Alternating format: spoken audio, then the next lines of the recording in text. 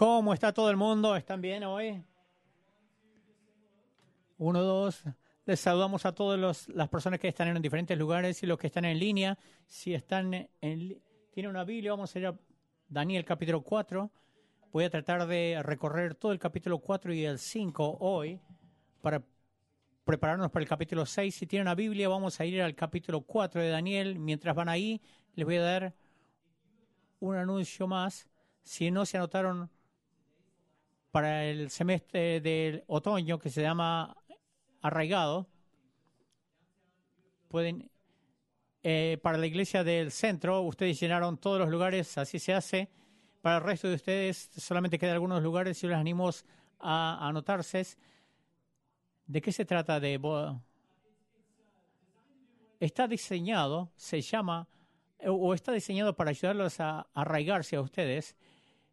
Es muy pertinente en lo que en lo que estamos estudiando en el libro de Daniel.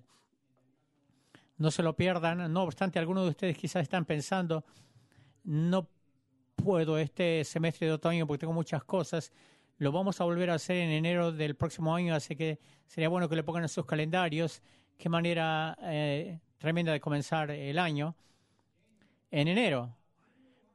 Es bien difícil de creer, pero ya estamos casi a la mitad del estudio del libro de Daniel y si no ha estado con nosotros lo hemos llamado a esta serie Entre Leones. Lo que hemos estado haciendo es recorrer la historia de la vida de una persona que se llamaba Daniel, que vive fielmente para Dios en una cultura impía durante aproximadamente 70 años de su vida, y a él se le prueba una variedad de maneras, pero Daniel sigue viviendo su fe de maneras que no se compromete con lo malo y es inconfundible. Cuando nosotros nos encontramos en medio de esta presión de la cultura y lo social, podemos ir en dos caminos, y yo soy culpable de unos. O nos retiramos de la cultura, no quiero participar, me quiero quedar sentado y que no me envuelvan. Otros de nosotros nos inclinamos demasiado adentro y asimilamos la cultura y no es nada distinto de la manera que nosotros vivimos nuestras vidas a comparación de ellos. Pero lo que hace Daniel es proporcionarnos un modelo en una cultura sin Dios, de una manera que se ganan el respeto de los que estaban alejados de Dios. Y las autoridades babilónicas siguen notando cómo se conduce Daniel, y él sigue recibiendo estos ascensos una y otra vez para tener esta tremenda influencia. Por esto interesa en el día de hoy el mismo espíritu de Babilonia que existió entonces, es el mismo espíritu de Babilonia que existe hoy detrás de cada nación, reino, entre los hombres a través de los tiempos. No obstante, el mismo espíritu de Dios que vivió en Daniel es el mismo espíritu de Dios que vive hoy también en nosotros. Y Daniel sabía en primera de Juan 1:1, mayor es el que está en nosotros que el que está en el mundo. Algunos de ustedes dicen, bueno, este estudio ha sido tan relevante, muy puntual para el tiempo que vivimos, y es por eso la razón. No somos vencidos por el espíritu del mundo, porque sabemos que el Espíritu de Dios vive dentro de nosotros y podemos prevalecer sin importar las circunstancias. Ahora, cuando llegamos al capítulo 4 y 5, vamos a encontrar que Dios confronta el orgullo que existía en una persona a este punto estamos bien familiarizados del rey Nabucodonosor, pero también va a confrontar el orgullo del nieto del rey Nabucodonosor que se llamaba Belsasar. Y Dios va a confrontar nuestro orgullo, el tuyo y el mío. Quizás ustedes recordarán esta historia, uno de los boxeadores más grandes, si es que no es el más grande de todos los tiempos, Muhammad Ali. Él estaba en un avión, entra en un momento de turbulencia y les dan una orden de que se ajusten los cinturones. Y Ali se rehúsa y la azafata se acerca y le dice, por favor, necesito que se ajuste el cinturón de seguridad. Y él dice esta frase tan famosa que ustedes recordarán: Superman no necesita un cinturón de seguridad, a lo cual la azafata responde, bueno, Superman tampoco necesita aviones. Espero que sea cierto esto. Yo estaba pensando esto, yo no sé si alguna vez he sido tan descarado, no podría redactarme de esto, pero nunca he sido tan descarado. Eso no significa que tampoco haya sido orgulloso. Y es como un megatema, el capítulo 4 y 5, cuando llegamos ahí, Dios le confronta el orgullo que hay en nuestros corazones. Cuando yo digo que Dios quiere confrontar el orgullo que tiene en tu vida, algunos de ustedes se preguntan y me dice, bueno, espera un momento, yo creo que era algo bueno tener una buena autoestima, tenerse confianza, y lo es. Cuando te digo que Dios quiere confrontar tu orgullo, no estoy diciendo de que Dios no quiere que tengas un sentido saludable de tu autoestima. Cuando yo digo el orgullo, estoy hablando de ese sentido orgulloso de autosuficiencia que existe en cada uno de nosotros. Quizás ese sentido de superioridad o de tener derecho que a menudo sobresale por nuestras inseguridades. Es una sobrecompensación por nuestros temores. Es ese pequeño Nabucodonosor que vive dentro de todos nosotros, tratando de construir nuestro propio reino e imperio sin o con Dios, sin o alejado de Dios. Y el orgullo es algo siniestro, bien tramposo, que obra en cada uno de nuestros corazones. Es mucho más siniestro que la arrogancia o el ser creído, el engreimiento. El orgullo aparenta ser humilde, pero en realidad el orgullo es el que te motiva a hacer eso, porque yo quiero que me veas como humilde. ¿Ves cómo funciona? En el orgullo yo parezco bien generoso, pero la motivación es el orgullo, porque sé que hay otra gente que está mirando. Yo puedo cruzarme como que me importa, pero es el orgullo que me quiere hacer ver bien. La inseguridad fácilmente me ofendo cuando me doy cuenta que todas estas cosas tienen una raíz que se llama orgullo. No me vuelve la persona que Dios quiere que yo sea, que Dios quiere que sea, por la cual murió Cristo, pero daña mi relación con otros y aún con Dios de última. ¿Ustedes tienen alguna cosa personal donde se desarman las relaciones? El número uno es el orgullo, el culpable. Por eso es que al orgullo se le lista en el libro de Proverbios como una de las cosas que Dios aborrece. Y lo aborrece a causa de lo que hace dentro de nosotros, en nosotros y alrededor de nosotros. También el orgullo es una de estas cosas que es bien, bien, bien fácil de ver en otras personas, ¿no es cierto? ¿Cuántos de ustedes, si se les ocurre, si pueden pensar en una persona orgullosa? Sí. Ojalá estuvieran escuchando este mensaje. Yo le voy a mandar el enlace esta tarde. Ustedes ya saben, ustedes son bien conscientes de la gente orgullosa en nuestras vidas, pero por lo general nosotros somos los últimos en ver en nuestras propias vidas. Es como que este punto ciego, en Abdías, capítulo 3, nos dice que el orgullo nos ha engañado, o quizás lo vemos, pero nosotros lo llamamos de otra manera. No, es ambición, no, estoy tratando de proveer, estoy tratando de lograr algo. Proverbio 16 dice de que antes del quebrantamiento es la soberbia y antes de la caída la altivez de espíritu. Siempre es esa cosa en nuestras vidas que lo quiere hacer percibir como algo amable. Así como el juego de la chenga. ¿Se acuerdan de ese juego? Ese juego, no hay nada que se pueda disfrutar de ese juego. Bueno, relajémonos, juguemos un poquito de chenga. Y este productor de ansiedad, jugamos cuando éramos niños, y yo me lo guardo para una sesión de consejería. Armamos esta torre con bloques, es como una ilustración del orgullo. Sacamos del fundamento para construir más alto y más alto, y mientras tanto se debilita el fundamento hasta que todo se desmorona. C.S. Lewis lo dice de esta manera: el orgullo guía a todos los otros vicios, es el estado mental de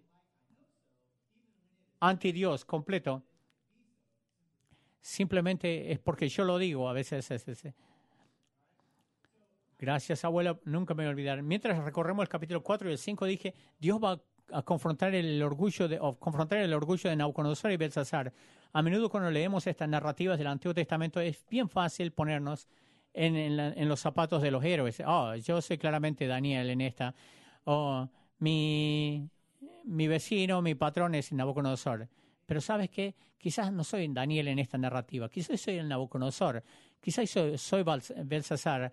Hay algún orgullo siniestro del cual estoy cegado, que Dios está tratando de confrontarlo en mí. Un resumen grande en el libro de Daniel podría ser esto. Es una historia grande, épica, del reino de Dios versus el imperio humano. Lo que hemos estado viendo en las últimas 3 semanas, ya cubrimos los primeros capítulos, existe este tira y afloja. Daniel es una ilustración, Nabucodonosor es una ilustración de cómo Dios busca los corazones humanos. Existe este tira y afloja que Dios está luchando por la misma alma de Nabucodonosor, porque él lo ve. Dios obra de maneras dramáticas a través de Daniel y sus amigos, pero él trata de ablandar el corazón de Nabucodonosor y de repente se endurece otra vez. Y hay este tira y afloja, no como tú y yo, tú y yo. Y lo vimos la semana pasada, donde Nabucodonosor construye esta estatua y tiene un sueño y Daniel lo interpreta. Esto representa los reyes y las naciones de los hombres. La cabeza de oro representa tu reino y todo se desmorona. Entonces, lo primero que él hace, construye otra estatua, dice, tienen que inclinarse, porque si no se inclinan y se estatúan, ante esta estatua yo lo voy a arrojar al horno de fuego. Y los amigos de Daniel, Sadrach, Mesach y Abednego, dicen, no lo vamos a hacer, lo desafían y Nabucodonosor los arroja en el horno. Dijimos la semana pasada de que hay un horno que viene de todos nosotros y cuando estamos en medio de un horno, hablando figurativamente en nuestras vidas, por lo general es algo emocional, algo espiritual. A menudo cuando nosotros oramos, nuestra oración es, Dios, apágame la llama o sácame de esto.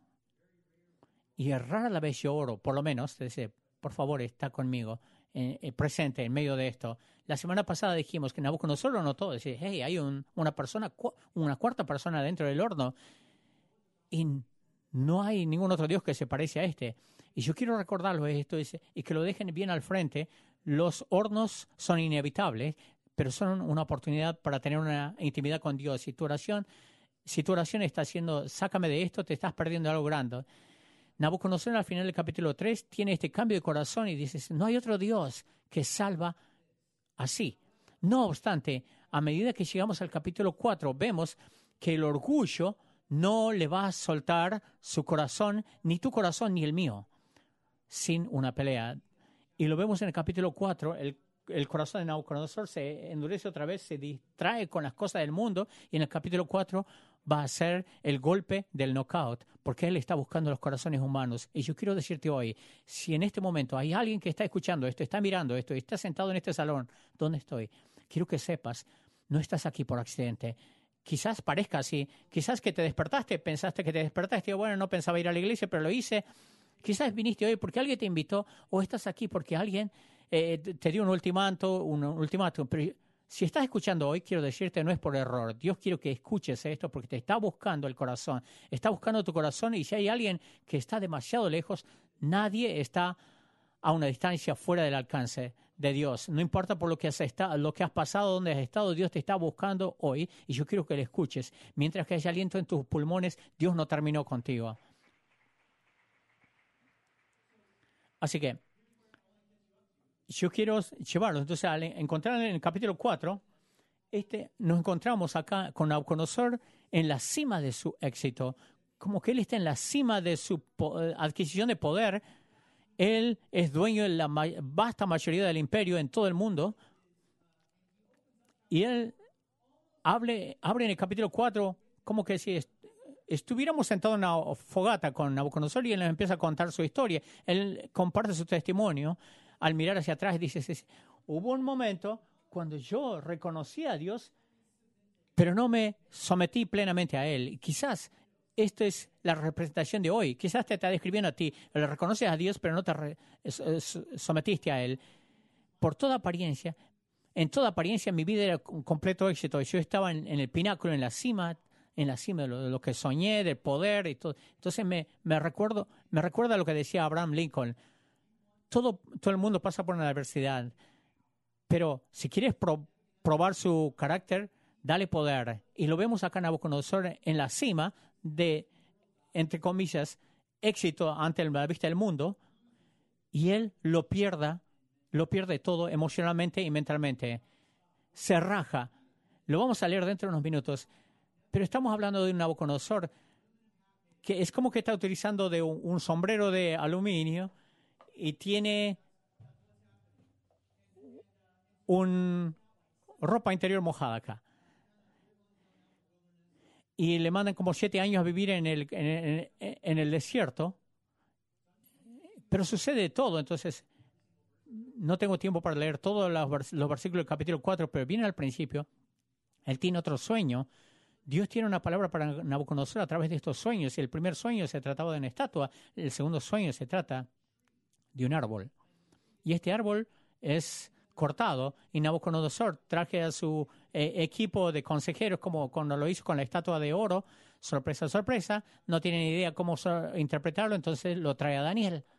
Y Daniel escucha el sueño y Daniel legítimamente se espanta con esto. Él está temblando cuando escucha este sueño, pero no por razones que ustedes creerán.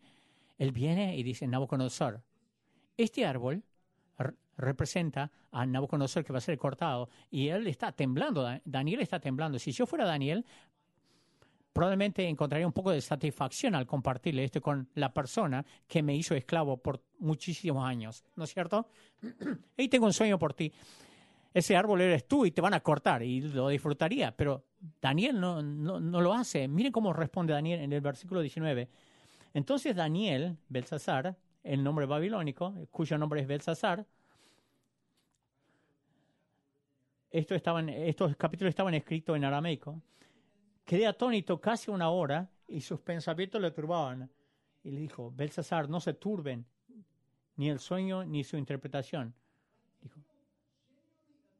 Daniel genuinamente parece amar al hombre que en realidad le arruinó toda la vida. Él no le admira a él. Ahora, no le prueba todo lo que él hizo, pero esto es claro. Ha crecido, ha llegado a amar como persona a esta persona y le importa de su corazón como de su futuro eterno. Recuerden lo que dije hace 2 semanas. Dios está en una misión de rescate y Daniel lo ve. Él le ve a Nabucodonosor no como su archienemigo, sino como la mismísima persona a la que Dios mandó a él para rescatarle. Le trae un punto de convicción. Nos trae un punto de convicción para todos nosotros. Hay un Nabucodonosor en tu vida. Esa es la manera como te sientes de combativo, como que tienes babilonios en tu oficina o los que vivían abajo en la misma calle con señales. ¿Lo ves como un oponente político para vencer, que hay que vencer? ¿O por gente que deberías orar e interesarte? Vamos a ver en el versículo 22. Tú mismo eres, oh Señor, que creciste y te hiciste fuerte, innegable, pues creció tu grandeza y ha llegado hasta el cielo, así como una torre de Shenga, y tu dominio hasta los confines de la tierra. En los versículos siguientes le explica que el árbol va a ser cortado, pero las raíces y el tronco va a permanecer, pero va a haber una tierra fértil, representando que todavía hay esperanza. El versículo 25, que te echarán entre los hombres y con las bestias del campo será tu morada.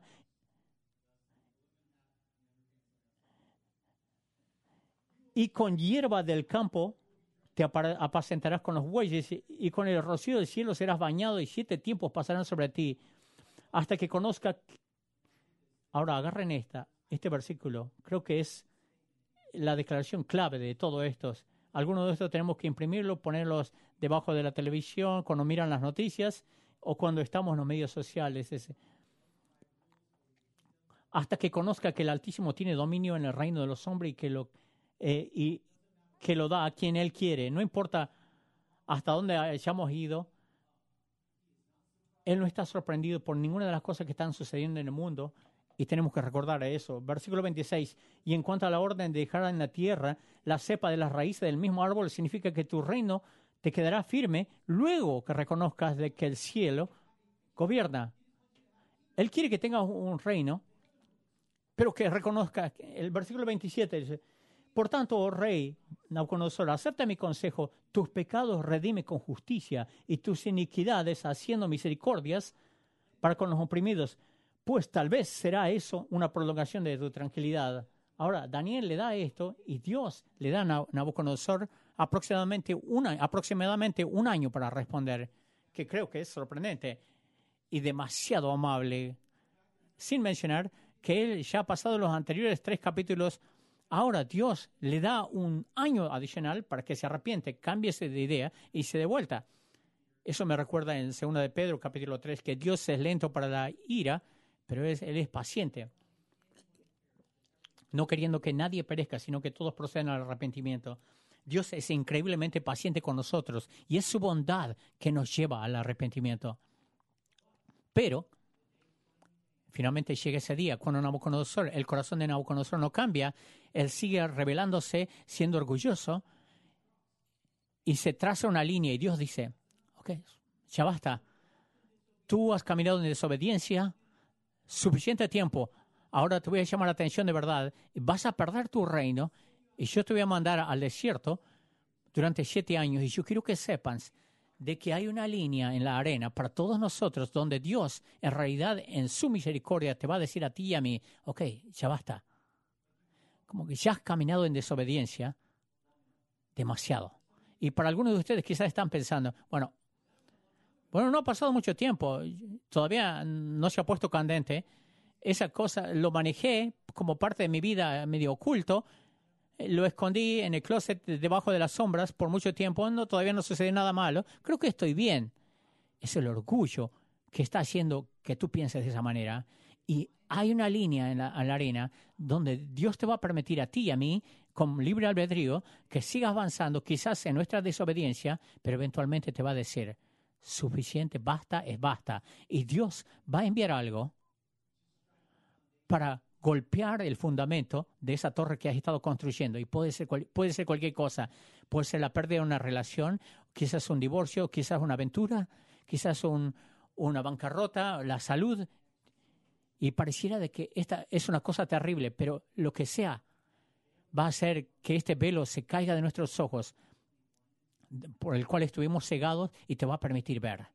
Y Dios en su misericordia te va a volver a traer a ti, a sí mismo. Y le sucedió a Nabucodonosor. Él está parado en el capítulo 4, en la cima de su imperio. Él está admirando todas las cosas, todos sus logros. Y en el versículo 33 dice, en la misma hora se cumplió la palabra sobre Nabucodonosor, y fue echado entre los hombres y comía hierba como los bueyes, y su cuerpo se mojaba con el rocío del cielo, hasta que su pelo creció como plumas de águilas y sus uñas como las de las aves. Ustedes tienen la visión en su mente.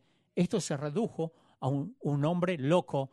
El pelo le había crecido, sus uñas estaban encurvadas. No estamos hablando de que no se afeitó en noviembre. Estamos hablando de 7 largos años sin cortes de pelos, ni baños con agua caliente, ni higiene. Y Dios utiliza a Nabucodonosor para darnos un cuadro de lo que sucede a la gente, naciones y la sociedad cuando nos rebelamos contra Dios.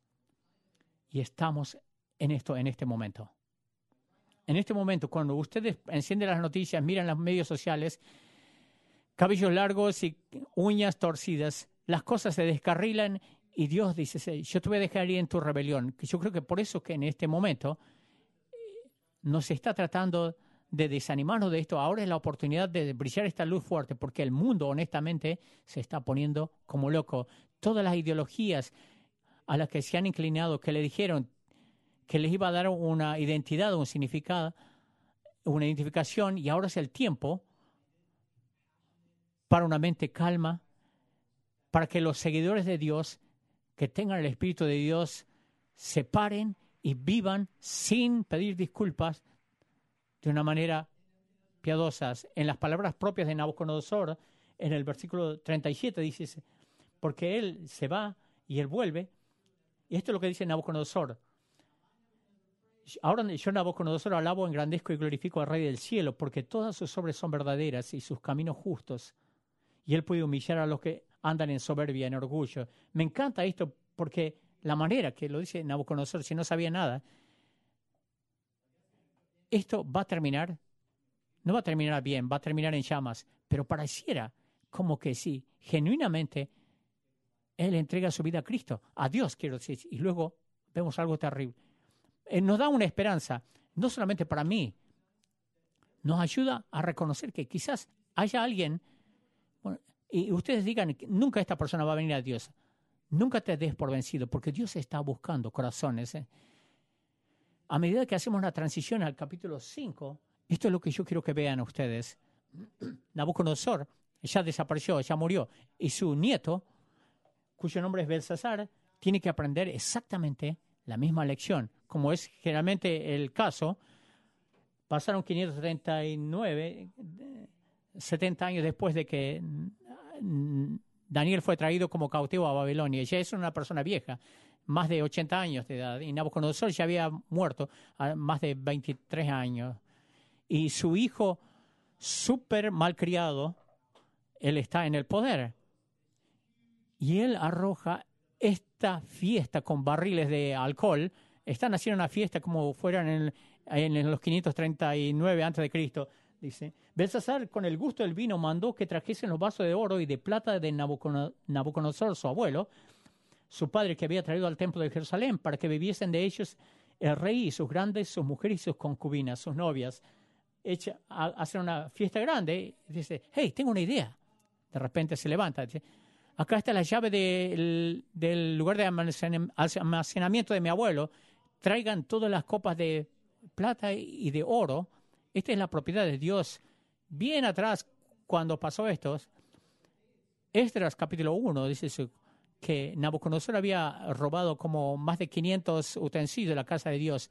Si ustedes pensaban que esta fiesta estaba saliendo bien, esperen hasta que beban de los vasos de la copa de Dios. En el capítulo 5, luego dice, en aquella misma hora aparecieron los dedos de una mano de hombre que escribía delante del candelero sobre el encalado de la pared del palacio real. Hay mucho detalle en esto. Y el rey veía la mano que escribía. Entonces él palideció y sus pensamientos se turbaron y se debilitaron sus lomos y sus rodillas daban la una contra la otra. La traducción literal del versículo 6 es que se mojó los pantalones, se hizo pie en los pantalones. En medio de la fiesta, de repente, una mano suelta, despegada, empieza a escribir sobre la pared. Y ya vamos a leer lo que él escribió, pero no es bueno. Él trae otra vez a sus consejeros, a su equipo de consejeros espirituales, como lo hizo su abuelo hace unos años atrás, son magos, astrólogos, adivinos, y dice, hey muchachos, díganme qué significa esto. Y sorpresa, sorpresa, no lo pueden hacer. La historia tiene una manera de repetirse a sí mismo. Entonces se encuentran allí. Belsasar, la abuela de Belsasar está en la fiesta. Aparentemente le gustaba también pasarla bien. Y ella está ahí y ve todo esto. Entonces va a su nieto y le dice, hey, me acuerdo de que había una persona que había en la nómina de pagos de tu abuelo que se llamaba Daniel. Y Daniel interpretaba cosas como esta para tu abuelo. Yo creo que si lo traes, quizás te pueda ayudar. Ahora tengan en cuenta que Daniel ya tenía más de 80 años para ese tiempo. Él ya había dejado la vida pública hace mucho tiempo. No sé dónde está, en un hogar de ancianos o dónde. Lo traen.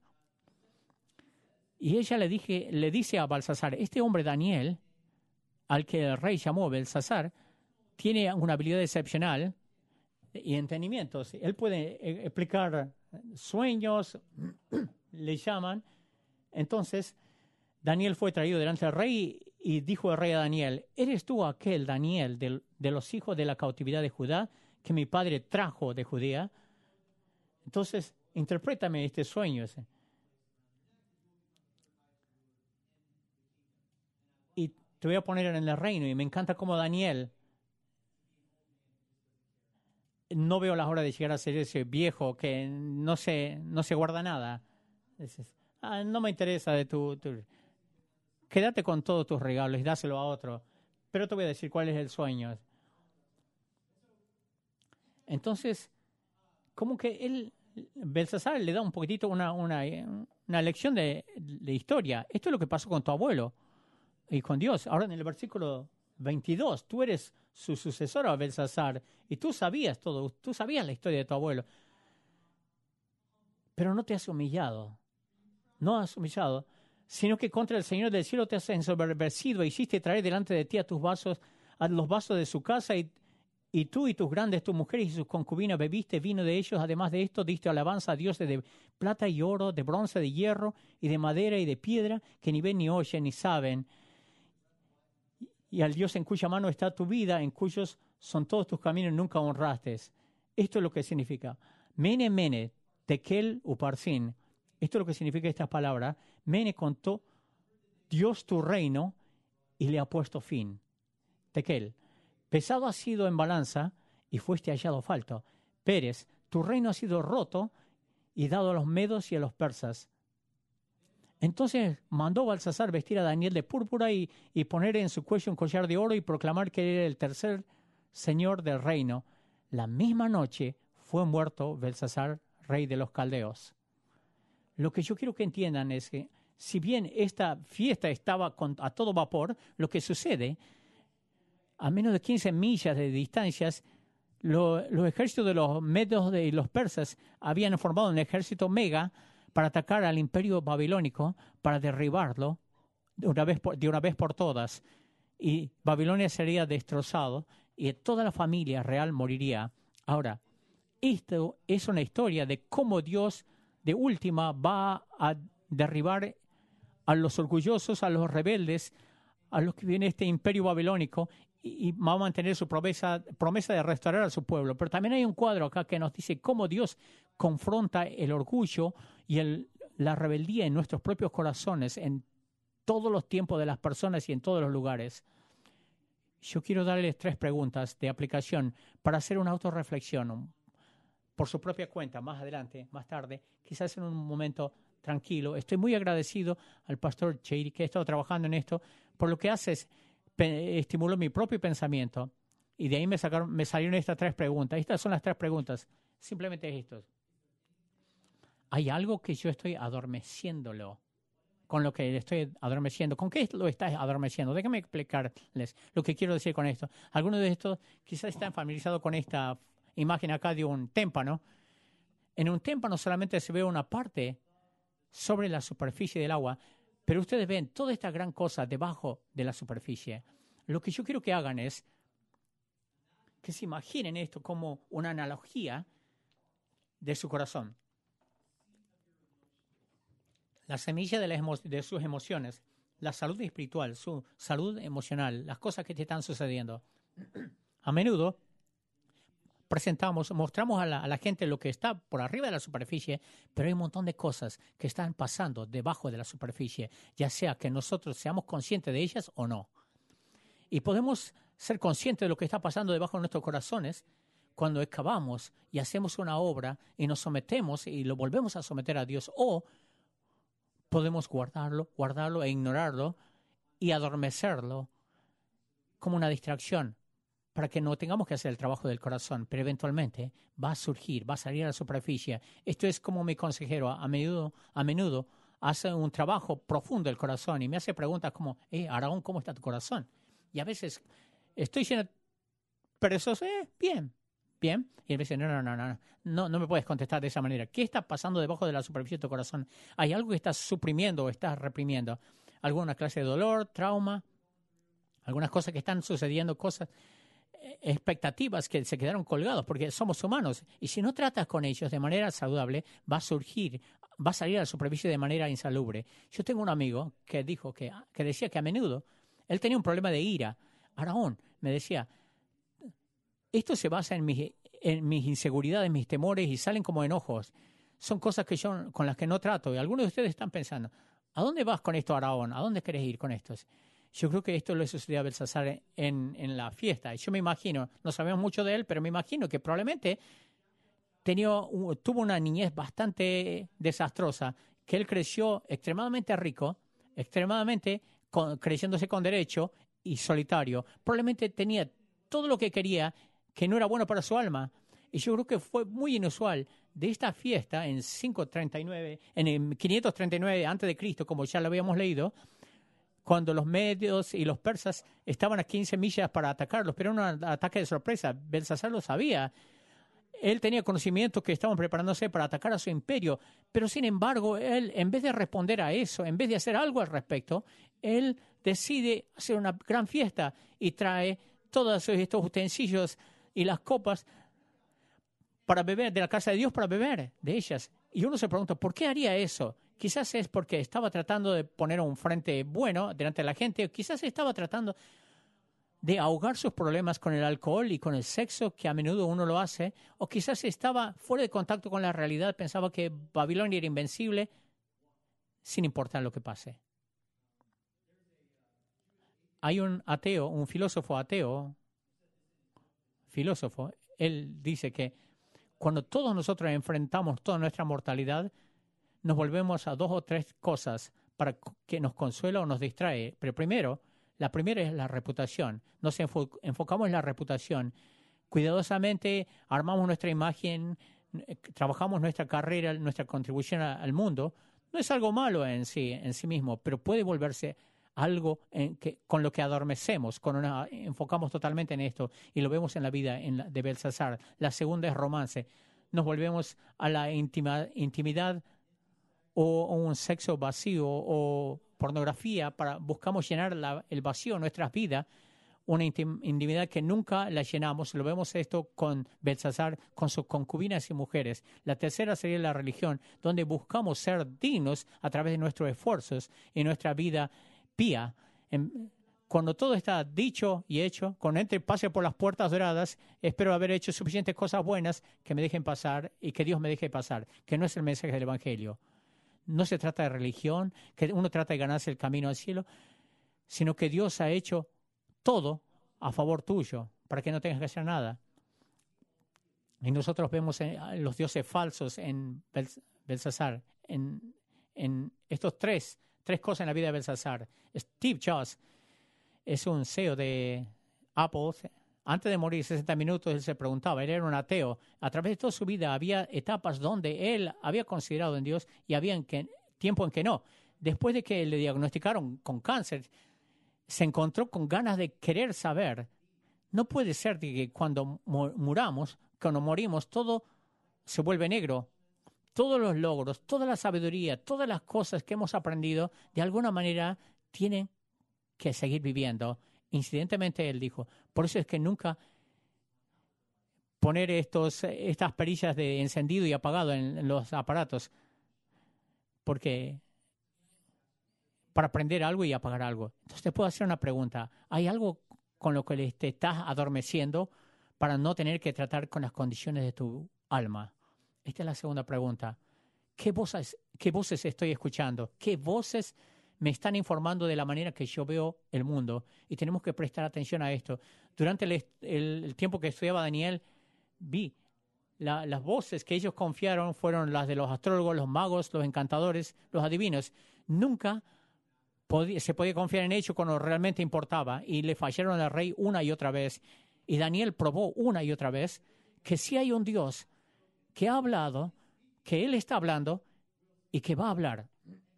Y su palabra es cierta, es verdad. Jesús lo describe. En el principio era el verbo, era la palabra. Él era la palabra.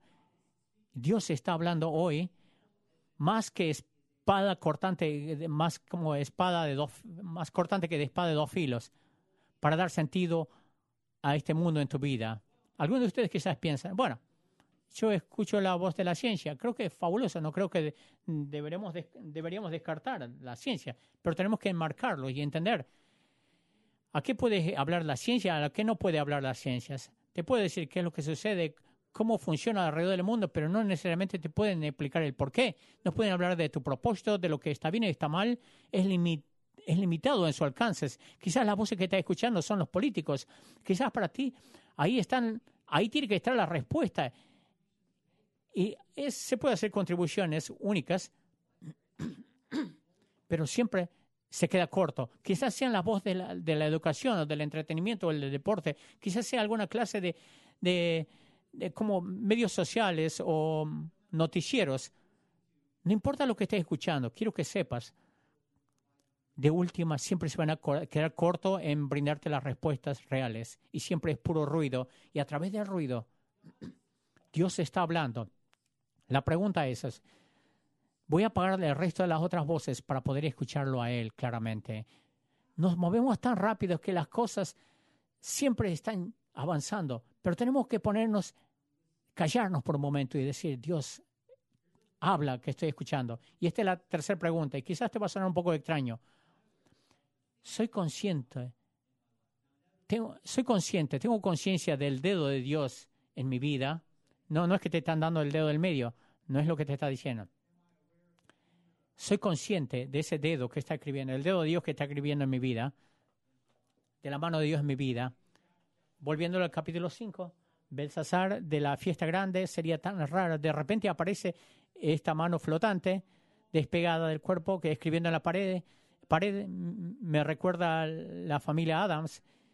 Parecen tan locos, tan al azar. ¿Qué es lo que está pasando acá? No obstante, no es la primera vez que hemos visto el dedo de Dios en una mano comunicando de alguna manera. Si vamos a la historia del Antiguo Testamento en Éxodo, cuando Moisés se encuentra con los magos de Egipto, tira y afloja con los magos y los astrólogos, que la vara se vuelve como una serpiente. Están compitiendo. A cierto punto, él arroja su vara y se vuelve una serpiente. Entonces sus magos dicen, bueno, no podemos hacer esto. Este es el dedo de Dios, dice. La segunda vez que lo vemos en Éxodo 31, Moisés está en el monte Sinaí, tiene las 2 tabletas con los 10 mandamientos y él dice a los israelitas, estos fueron grabadas en piedra por el dedo de Dios. Ahora tenemos el tercer incidente en la fiesta de Belsasar y de repente la mano despegada escribiendo en la pared. Mene, mene. Tus días están contados. Y a propósito, todos nuestros días están contados. La última vez que mostré el índice de mortalidad sigue siendo 100%. Tekel ha sido medido, pesado y hallado falto. No importa cuáles hayan sido tus buenos comportamientos. Y a propósito, Dios ya pagó todo eso. Tú no puedes traer nada a la mesa. Jesús y nada más. Él dice, le dice a Belsasar, todos tus esfuerzos se van a encontrar deficientes. Y lo último es, Uparsin, tu reino va a ser cortado. Pero no te vas a llevar nada al cielo. Le dice esta cosa que es bien aleatoria, que te llama, mene, mene, tekel Uparsin. Exo. Como yo. Jaja, como queriendo decir. Te quiero hacer una pregunta. ¿Hay alguna área en tu vida donde Dios ha estado tratando de llamarte la atención? Quizás ya muchos años. Y en el ejemplo de Nabucodonosor, la gracia de Dios y su paciencia duraron décadas. Y el ejemplo de Belsasar fue esa misma noche. No tenemos garantizado otro día. La pregunta es, ahora, yo no creo que vas a ir a casa hoy, vas a ver una mano flotante escribiendo en la pared. Espero que no. Yo no quiero eso para ti.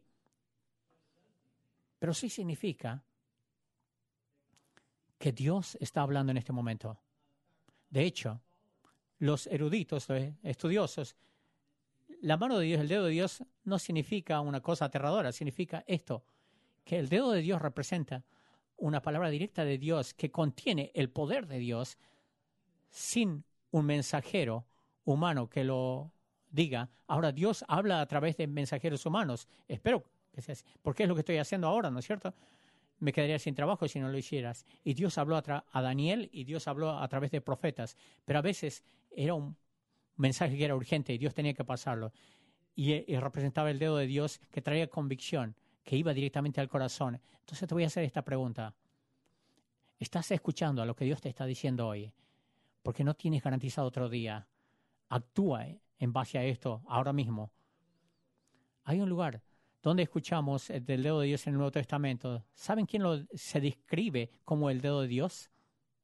Se encuentran en Lucas capítulo 11. Dice, más si por el dedo de Dios echo yo fuera a los demonios, esto se traduce el dedo de Dios, ciertamente el reino de Dios ha llegado a vosotros. Jesús se está describiendo a sí mismo como el dedo de Dios. En el Antiguo Testamento, Dios aparece sin ningún otro mediador. En el Nuevo Testamento, Jesús dice, yo soy Dios en la carne.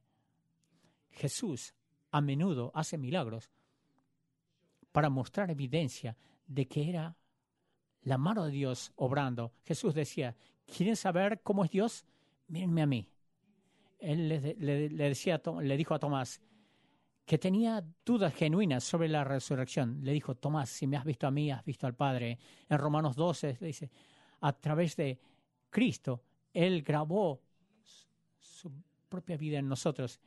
Él nos da un mensaje, igual que le dio a Belsasar, que hay una manera de volver a Dios otra vez. La pregunta es, ¿vas a responder y recibirlo o vas a seguir ignorando? Y seguir haciendo fiesta y distraerte y adormecerte en el mismo. Esta es la pregunta hoy para ti. Quizás para algunos de ustedes.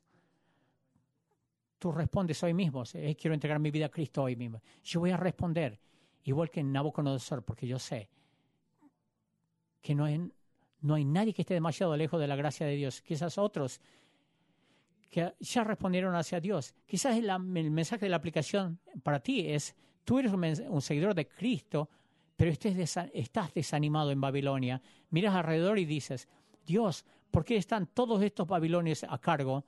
¿Te has quedado dormido al volante? ¿Cuánto tiempo más, Dios, va a seguir así? Yo quiero recordarte amablemente que Daniel vivió fielmente durante toda una generación. No significa que Dios se quedó dormido en el volante. Nosotros vemos la evidencia del poder de Dios en todo el libro de Daniel. En el capítulo 5 dice que todavía Dios ha estado a cargo, está en cargo y siempre va a estar a cargo. Nuestra esperanza no está en nuestras circunstancias, sino en Él y solamente en Él.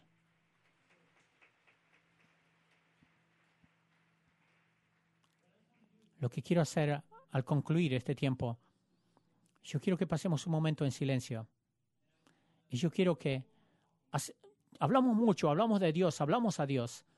Tenemos discusiones sobre esto, pero ¿cuándo fue la última vez que te detuviste y te quedaste callado? No por mucho tiempo, pero por unos momentos. Yo quiero que nos quedemos en silencio. Quizás la disposición de nuestro corazón. Le digamos a Dios, Dios, te estamos escuchando, háblanos. Haz unos momentos de silencio y yo voy a orar. Y luego se van a poner de pie y vamos a responder.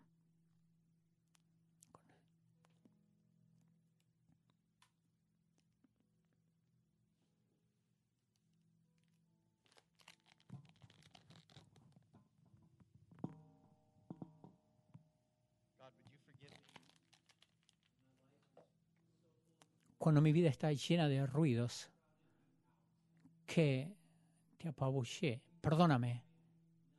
Cuando me adormecí a las cosas que quizás no son malas, pero me están distrayendo de prestar atención a las cosas que están sucediendo debajo de la superficie de mi vida. Dios, te pido que en la quietud de estos momentos estés presente, que tú hables, que sepamos que es tu paciencia, tu bondad que nos lleva a este lugar de arrepentimiento. Yo oro en este momento que esto sea un momento definitorio en las vidas de algunas personas, que sea este el momento donde digan, ya basta, basta es basta, no voy a caminar en desobediencia más, no me voy a distraer más, voy a prestar atención a la voz de Dios en mi vida y voy a volver al lugar donde nunca debería haberme ido. Estamos tan agradecidos porque no hay nadie que haya pecado demasiado como para alcanzar tu gracia. Gracias por tu bondad. Gracias por ser un Dios soberano que está en control cuando las cosas parecen estar tan fuera de control. Y oramos en el nombre de Jesús. Amén.